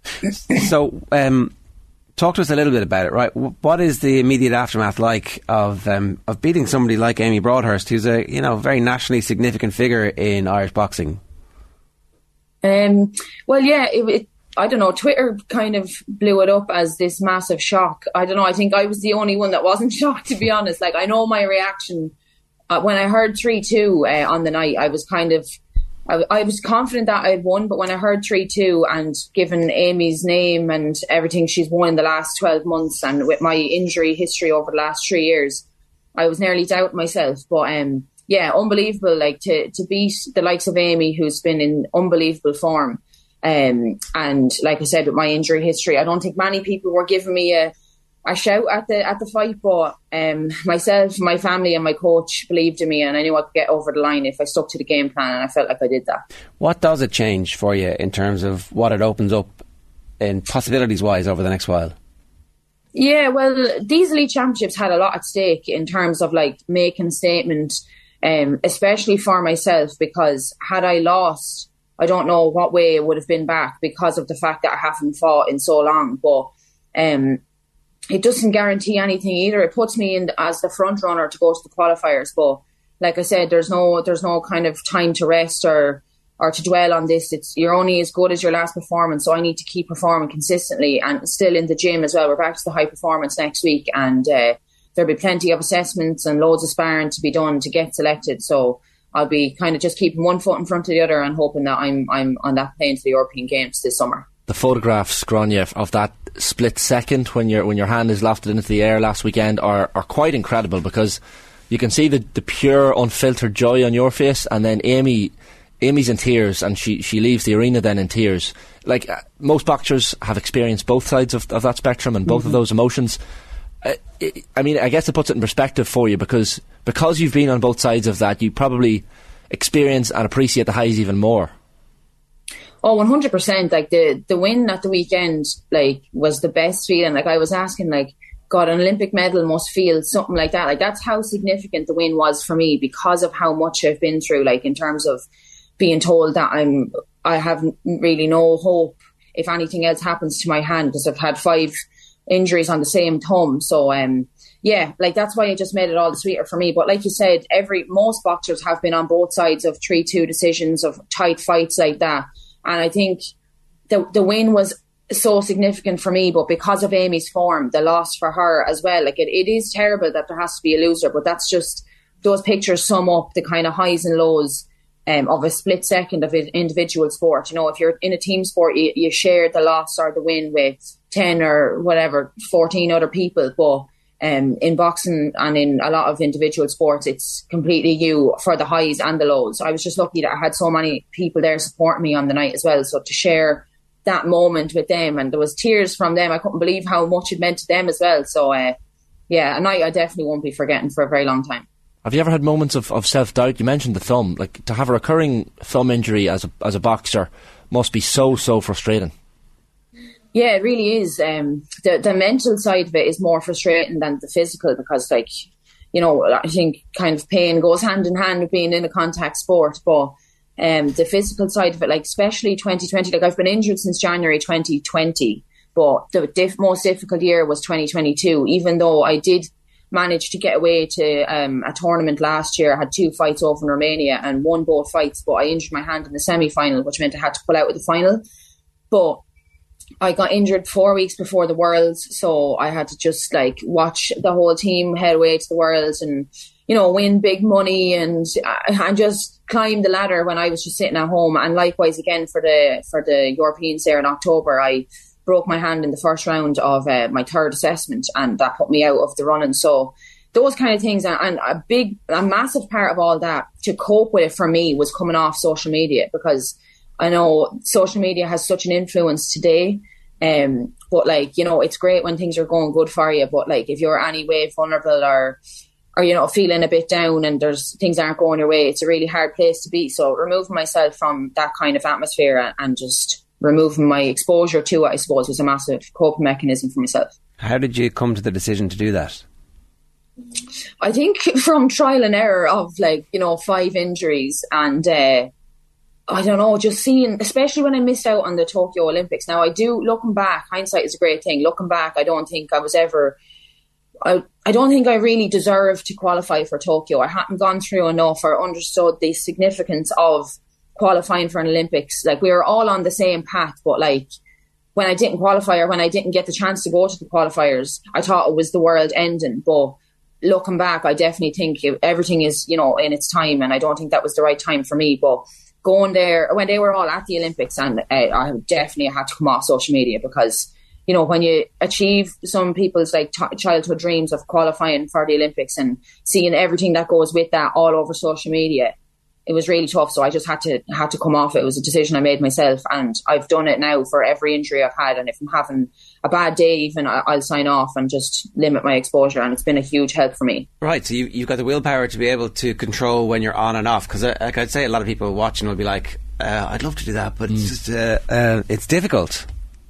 It is. It definitely is. But like, it depends on what you choose your difficult. Like, it was more difficult for me to be looking at all the things I was missing out on than not seeing any of it. Like, I went away, I remember for the Worlds last year, I had, you know, I planned in my head that I was getting picked and whatever. Like, obviously I didn't take anything for granted. I was training away as hard as I could, but I saw myself there. And then obviously when I got injured, I booked a holiday and went away, and I told everyone who was on the holiday with me, like, you'll be seeing a lot about the Worlds and everything, so I just don't want to know anything about it. I even think actually Off the Ball had contacted me at the time to do an interview, and I just replied saying I'm just not in a good enough headspace to comment on everything. And I don't know, did that seem like a selfish thing? But individual sport is selfish, and you have to make decisions that are for your best interest, especially when you're missing out on things because of injury and things like that. You have to look after your own mental health first. And I just would recommend anybody who's struggling with anything, because, you know, social media yourself, it's a world of comparisons. And a good friend of mine once taught me comparison is the thief of joy. And definitely for me, I just think when things aren't going great or you're a little bit vulnerable, removing yourself from that world of comparing yourself to everyone else's life is a massive thing to bring forward. I think it sounds wise as opposed to selfish, to be honest. Well, thank you. Well, no, I think I was one of the people, Grania, that you're referencing that was in touch with you. I think I was just checking there. Like, I was in touch with you back in August of 2021. I remember actually thinking at the time, this is wise beyond your years in many ways, because often sports people are thrust into interviews or social media, and there's this aspect of life that people don't actually consider for professional sports people. So for a young sports person to do that and to acknowledge the things that are maybe not helping and removing them from their lives is actually a really mature thing. Yeah, well, if that message in itself could reach one person, and they might not take the same advice, but consider, like, if you're really aware of what's upsetting you or what's making things harder for you, and then in turn you put in place a plan to remove that, you know, it just, for me, it really did help. Now, it mightn't help a lot of people, but, like, you know, even yourself with, like, the amount of time that young people spend on their phone. Like, for example, coming up to the elites, I signed off social media for 3 weeks in the lead up, and I read a full book. And I'm not a reader. I know that's not a big thing to a lot of people, but I had so much extra time. Instead of just picking up my phone and wasting 10, 20 minutes scrolling, I was just picking up my book or something like that. And for me to read a book, like, is a big deal, especially in 3 weeks. Now, my sister could read 3 in one day, but that's just another thing that you kind of learn on the job as well. And yeah, I feel like I've matured. That's what I mean about, I don't think I deserved to qualify for Tokyo at that time, because I didn't understand. I hadn't gone through enough, but I think I've been through the mill and back in the last 3 years, and I feel like I really understand, and I've been humbled a lot of times. So yeah, I definitely think that I'm going in the right direction. So you are ready for Paris, is what we're hearing. Yes, very much so. Yeah, very much so. Yeah, I think Saturday kind of put, I don't know, like, I always have a lot of self-belief, but I think with everything that happened Saturday and in the way it happened, and like having a career best performance under the circumstances, a lot of people thought, because of the inexperience and the lack of ring time I've had in the last 3 years, might come into play on such a big night with so much at stake. But I just believed in myself, and like I said, my family and my team and my coach Dima have really believed in me, and I just think the Paris dream is more alive now than ever. I've started 2023 in the best way possible, and leaving the injuries in the past, because actually I should touch on it. I never told anyone in the lead up to the elites, but 4 weeks before the competition started, I broke my baby toe.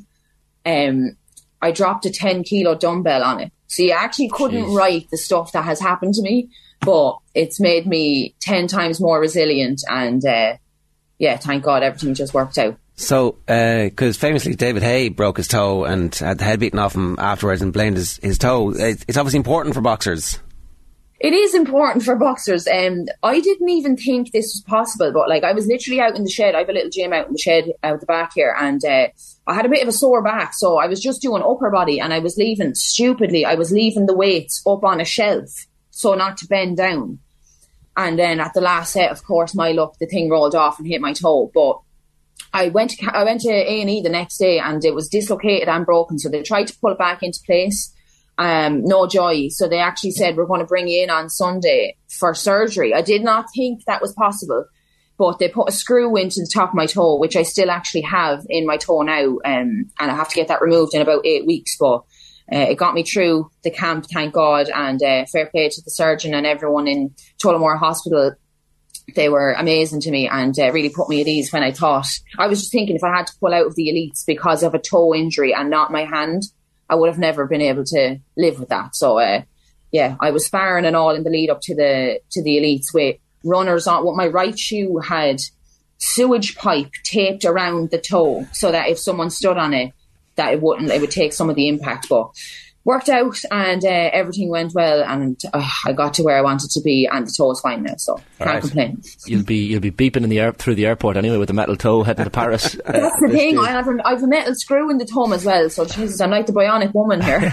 Well, like it's almost like between the recurrent thumb injury and the toe and the disappointment of Tokyo, it's almost like I don't want to overstate it, but it is a fairy tale story in some ways to bounce back from all of that and then have the win at the weekend and then look forward to Paris. Yeah, it definitely is in my own head anyway. And everyone is saying to me like, "Oh, how did you get through it all?" And like the sacrifice and the resilience you showed and all. Like, yeah, times were tough, but like I promised myself at the start, like I wasn't going to stop unless a surgeon or someone told me that I had no future. But I remember it was really traumatizing. After the 4th operation on my thumb, the surgeon said to me, like, Gráinne, look, there's nothing more we can do for you. Now, he was an amazing surgeon up in Belfast. I would not have got through the whole thing without him. But he was like, look, there's not really a whole lot else we can do. Like, we've done everything we possibly can. So, you know, if it does keep happening, you're going to have a real think about your future. So that was the 4th injury. And then in the lead up to the Europeans there in October, when I broke my hand, in the first round, I threw a right hook. And I was like, oh my God. I kept going, but I knew I was in trouble. But it was a different pain to before, because 4 other operations, I had never actually broke my hand. And then after I had to drive up to Belfast to get an x-ray straight away. But the only 2 things in my head was, I'm either going to be fine and get going to the Europeans, or I'm going to be retiring and going to college. They were my 2. I didn't see any other option. So it was the longest drive ever to Belfast, just the worry and everything. And then when I got there, took the x-ray, and I was just inconsolably crying. And he was like, he said that you've literally broken the only part of your thumb that's not metal. And he's like, I know it sounds like the end of the world, but it's not the end of the road. And that kind of stuck with me. I was obviously devastated because I couldn't go to the Europeans, but at least it wasn't like, he was like, I was expecting to have an hour conversation with you here now to tell you that, you know, you can't fight anymore and that you're going to have to consider some other avenue, because if you have problems with your hands as a boxer, you're found out very quickly. So I felt like I kind of had a lucky, you know, a 9th life or whatever, or the golden ticket to have one more opportunity. So I'm still on that kind of wave now. I'm on that last opportunity, but I feel like I've left all the injuries in the past, and the hand is feeling great, and the toe as well. So, Gráinne, the process of actually qualifying for the Olympics, what's that journey like between here and there? So the first step on the ladder, I suppose, was Saturday night, was making a statement and getting myself back to the number 1 spot at 66. The weight categories just suits me down to the ground as well. I spent the last 4 years boxing at 69, caught in limbo, but now Amy's kind of in limbo too. Like, it's unfortunate because she's won everything at 63, but she used to box at 60 and then she didn't know whether to move up or down. So it's a tough position to be in. And like, you know, best of luck to Amy and everything. I'm sure we'll have many a spar and many a contest in the future again. But yeah, as I said, we're back to high performance training next week, and we'll kind of find out the process for the next few weeks, when there'll be assessments, what competitions are coming up, and ultimately the high performance team, the coaches, will make a decision on who's the best at the weight and who they want to send to the qualifiers in June. So obviously I'm on a great great run of form at the moment, so I'm hoping to continue that and stay injury free and just keep my feet on the ground. And if I need to come off social media now and again, I definitely will be doing that. Jeez, listen to your story, Gráinne. It's no surprise that boxers have to do things like reading a book and taking the mind off it. I know you had been studying Italian and German in Galway for a couple of years and deferred that. Yeah. And do you still? I know you're fairly proficient in speaking Italian. Do you still keep at that? Is that another distraction that keeps you focused on something outside the ring? I'm not going to lie, I should be. And it's always, especially in the last 3 years when I've been injured, I've enrolled for more courses and like colleges I've got in touch with and all, because I was like, I never really understood the significance of having a plan B until I was faced with the likes of, you're one punch away, blah, blah, blah. But I don't know, it's so hard when you're training full time. I know like, people, there is so, like, we have only 2 sessions a day and there is so much other time, but it is really difficult to focus your energy on other things and meeting deadlines and all that sort of stuff. So at the moment, I'm kind of still in the process of trying to figure out what my actual passion is. Like I've been working very closely with a life skills coach and trying to figure out, what I actually see myself doing after boxing, because I kind of did see myself doing primary teaching or one of those secondary teaching with the languages. But I think with the wealth of knowledge I've gained through my own hardship over the last few years, through the ups and downs, I think like I'd love to go on to help other people, and maybe not just athletes, but like help other people to overcome obstacles. And I haven't really thought too much about it, but I'm still trying to figure out, where I actually see myself after boxing. But I'm kind of working that out as I go. I've learned so much in the last 3 years that I couldn't learn in 10 lifetimes. So I'd love to be able to use that to help other people as well, if that makes sense. Yeah, it definitely makes sense. And also you're a brilliant communicator, so whatever you end up doing is going to be very interesting. Comments coming in. Dennis Ryan says, Offaly must be a county of poets. First Michael Verney and now Gráinne Walsh. Most impressive. OTB continues with a long line of fantastic contributors and great guests. Lovely to hear stories. So the love is pouring in for you. That's brilliant. Thanks so much for all the support. Like, it's been unreal since Saturday. I'm just thinking, like, for the last 3 years, my phone has been virtually silent. And now, like, after the win on Saturday, I'm just not used to, the amount of people wishing me well and all. Like, when you're injured and stuff, the close ones to you see the hardship and are really there for you. But it's great to see so much support from not just Offaly. Like, amazing to come from a community like Tullamore and from a county like Offaly, but from all over the country. It's been unreal. So, hope to continue this run and make everyone proud. Yeah, 100%. Gráinne, great to have you with us. Thanks a million. Cheers and congratulations. Thanks very much, lads. Appreciate it. Cheers, Thank you. It's our newest boxing superstar, it turns out. 13 minutes past 9, it's Gráinne Walsh. If you want to get in touch, we'd love to hear from you. 0879 180 180 is the WhatsApp number. Here's what's on OTB Sports Radio for you today. OTB Gold at 1 o'clock is Cora Staunton. Leaders' questions with Stuart Lancaster at 3. Our retro panel is Sport and Irish Identity. And then OTB Gold is Brian O'Driscoll meeting Ethan Asewa at 6. And then the show is live tonight with Nathan, John Giles and plenty more besides. In the ad break, you're going to hear a clip from the latest episode of the Koi Gig podcast. Kathleen McNamee asked Karen Duggan and Emma Byrne which managers they would realistically like to see come into Irish football. The Koi Gig pod on OTB Sports in association with Cadbury FC, official snack partner to the Republic of Ireland women's national team. Up next, we're talking tech with Jess. OTB AM. 16 minutes past 9. Jess Kelly is with us. Jess, good morning to you. How are you? I'm good. How are you? Yeah, good. So Cameron's also with us. Hello. Good morning. I might start with Cameron here. You set up the piece that we did with Michael Darragh Macaulay and Eamon McGee. How old are you? Young. So your target market? Yes. Yeah. You're bang smack in the demographic that Andrew Tate and other people like Jordan Peterson are after. They're the ones trying to sell you stuff. Yeah. Basically, they're trying to sell me their vision of what I should be. That I'm not up to snuff in terms of being a manly man. My condolences. Yeah, I'm sure you'll. I'm not sure you'll ever recover. No, and it's a tough road, but I think I've made my peace with it. But yeah, we set up the piece because I suppose Andrew Tate is very much in the news right now with the stuff going on in Romania and his arrest. We wanted to kind of interrogate why it is that he appeals so much to young lads, really. What kind of brand of masculinity they're putting forward. Why it resonates, what's going on in young people's lives and especially young males' lives that means that Tate becomes this kind of prophet Okay. And obviously this is all happening exclusively on social media. Yeah. There are some live in-person events, and obviously it's getting amplified by WhatsApp and Telegram and the other various messaging platforms that you may or may not have on your phone. So Jess, how does this work? Well, like, it's interesting that you kind of say that Andrew Tate's in the news at the moment. A lot of the damage that's been done and a lot of this pushing out of messages has been going on since before TikTok was popular in this country. He has had a huge audience for such a long time, and he's had it on multiple platforms. And the key thing that's been consistent throughout all of them is his message. And what's happened is he has longer form pieces, and then they get chopped up, as often happens with a lot of content, and the hot takes get pushed out on social platforms. He uses money to sponsor them, to push them out, to ensure that they're getting before the eyeballs of his target demographic. And that's one of the brilliant things with social media platforms, is when you're advertising, you know, when you go through the steps to put up an ad, it'll ask, who do you want to target? So you could target 18 to 24-year-olds living in Offaly.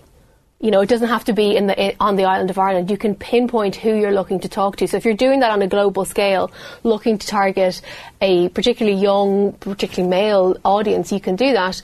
The message gets out, and it then becomes like a catchphrase. It's kind of like, and it's not the same at all, but like when I was younger, everybody would go around saying like Family Guy quotes at each other. It's whatever your sort of friends and your age group are into, that becomes the sort of common parlance, and that's what everybody says. And what we're seeing now is the news has caught up, and you know, there are charges against Andrew Tate, but this has been going on for such a long time. And what's really interesting, and I've spent a good bit of time over the last few days reading through the terms and conditions of all the different social media platforms, they will all say that they have pretty much a zero tolerance policy when it comes to misogyny or hateful, hurtful content. But not only had he been allowed to do this for such a long time, you now have fans reposting the content. And as of this morning, at 7:30 this morning, I went on TikTok and I looked, and hashtags relating to Andrew Tate had millions and millions of searches. So hashtag Andrew Tate banned had 10.6 million searches, and Tate Andrew had 35.1 million searches. There are also different variations of that. Then there are videos that aren't getting hashtagged at all, but the content is still there despite TikTok having banned him from the platform. Okay, so they're essentially saying we're a little bit powerless. They're kind of you know. No, so what they're saying, and I can tell you exactly what they're saying because I've been onto them, right? So I was onto TikTok, and what they said is that their community guidelines specifically highlight misogyny as a hateful ideology that we do not tolerate on TikTok. Content that violates this policy is removed from our platform. Andrew Tate's account was banned months ago. See, the issue, and I don't want to be putting the onus onto everybody else, because we know that these companies are very, very powerful. They have a whole lot of technology. They have a whole lot of people working on content moderation. But the issue is people like the four of us in this room, if we see something that we don't like, we can't just tut. We can't just do items on radio shows and internet shows about it. You have to report the content when you see it. And that's what all of the platforms that I reached out to have said makes a difference. Now, it's very frustrating as a user when you do report content and you get an automated reply 3 seconds later saying we didn't find any violations. But that's essentially how you catch and try to trap the reposting of the content that's there, or the content that's uploaded without hashtags. Because if you think about the amount of videos that go up every single day, never mind every month or every year, it's a pretty gigantic task. So I've noticed on YouTube Reels, especially recently, like getting a lot of Andrew Tate videos. I've never searched his name. I've never searched Jordan Peterson's name. Your phone's listening to you. Yeah, the phone's listening probably right now to us talking about him. Yeah. But like, you know the way on Twitter you can click not interested in this tweet or unfollow this or mute this person, whatever. It's quite simple. But is it similarly simple on the likes of YouTube Reels or TikTok to just go, I don't want to see this anymore? Yeah, so there are a few different considerations here to, like, all of these companies, and without talking about any one particular for a second, all of the companies take a number of factors into consideration when they're deciding, when the algorithm is deciding what goes before you. So it'll be things like your age, things that you've watched before, sometimes it could be based on things you've searched, other videos that you've interacted with. It doesn't matter if you watched a video and you hated it. If you watch the video for a certain amount of time, the algorithm will take that as a positive sign and it'll feed you more of that content. Even if you watch videos of people trashing this type of talk, chances are the next video you get or 2 videos down will be something related to it. So as smart as these algorithms are, they don't necessarily understand your feeling or sentiment towards it. If you look back to what the Facebook whistleblower Frances Haugen said numerous times in different interviews and different hearings, she said that Instagram, or alleged that Instagram and Facebook took negative content as a positive because it got more of a reaction from the user. So content that would elicit an negative emotional response tended to get more traction. And I'm not saying that that's happening on all of the platforms at all, but I'm just saying that allegation is out there. And I think, that people hate watch things all the time. People are probably hate watching me now, and they're going to have a go in the comments. Like, that's what people do, and that's fine to a certain extent. But the specific nature of the content that Andrew Tate and his followers and his fans are circulating is incredibly dangerous.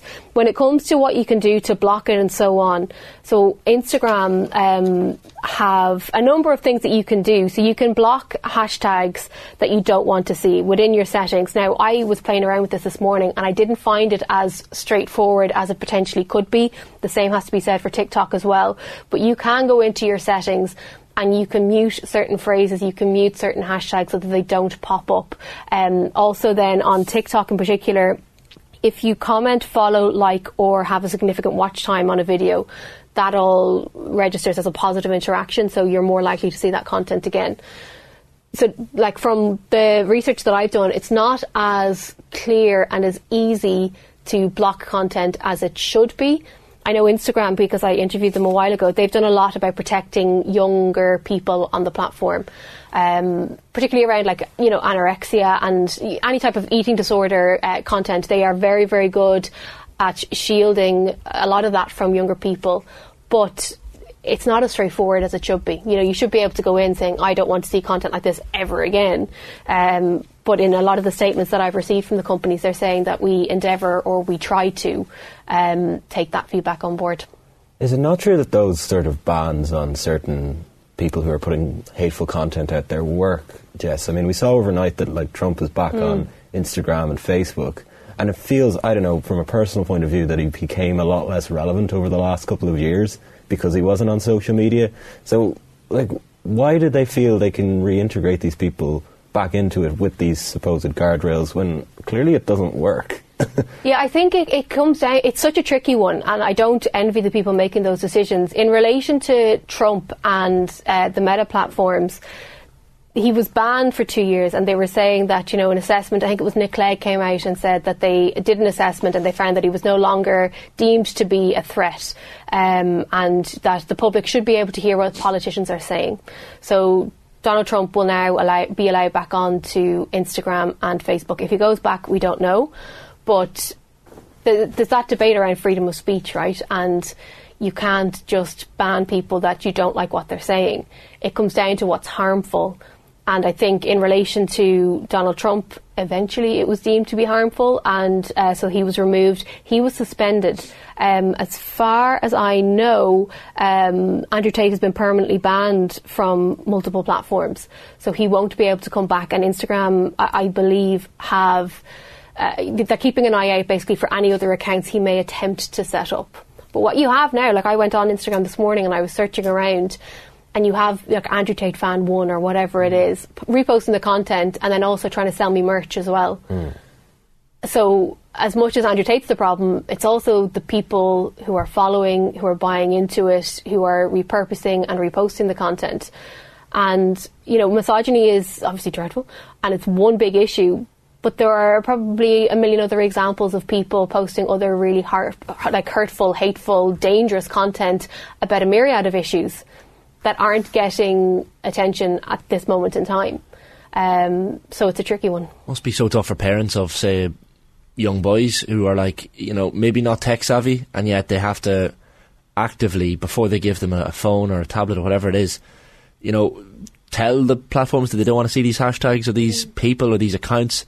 But you can't, as you said, a lot of them are fan accounts, so you can't hide all of them. They all just pop up. So I feel so sorry for parents who have maybe no idea what to do in this situation. Yeah, it's really tough, but like I've been saying for years that like no kid comes out of the womb holding a phone or a tablet, right? It's something that's given to them, and I think once that happens and they get to a certain age, there has to be a conversation. But also the parent can't just go, oh, I'm not tech savvy. Like that just doesn't cut it anymore. Like we're all interacting with this technology, and if you don't know how to navigate it, you need to get on and try and figure it out. Like there are so many resources out there to try and help parents. Webwise.ie is a fantastic one. The ISPCC.ie has a fantastic portal for parents. And not only does it give you sort of screenshots on like how to do this, it also has sort of question prompts for, if you're an awkward parent and you don't know how to have these conversations with your kids. They have prompts and suggestions for how to get the conversation going and talk through what they're seeing. But this isn't one of those things that you can kind of either pretend isn't happening or kick the can down the road. Because if they're not seeing it themselves in social media, they're going to hear it in the playground. And like I have nieces and nephews, and I know that they come home sometimes hearing things that the siblings of their friends are saying, like the older siblings of their friends are saying, and it's not age appropriate, it's not okay, but it does happen. And I think that's always been the case, but particularly content like this is so dangerous. But I do think we need to ask the question of, like what need is it fulfilling for all of those young men who are following it? Like it's a wider societal conversation that isn't going to be fixed if TikTok or Instagram or Twitter goes away in the morning. Do you know what I mean? Definitely would help, though. It would definitely help to put a lid on it. Like, I think the deplatforming of Milo, for example, that guy just completely disappeared off the face of the earth, largely. Andrew Tate's still massive on Twitter. They're still obviously happy to take the money.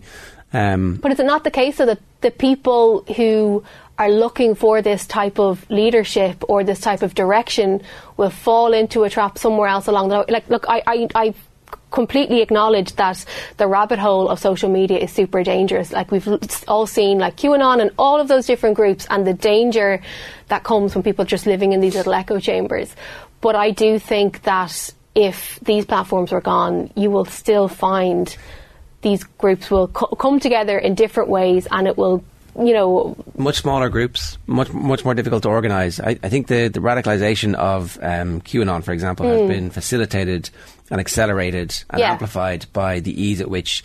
So you used to be a lone lunatic in a small town, and now you realise that there are hundreds of you all across the country, and all of a sudden you're meeting and marching outside politicians' houses because you found all the other local racists.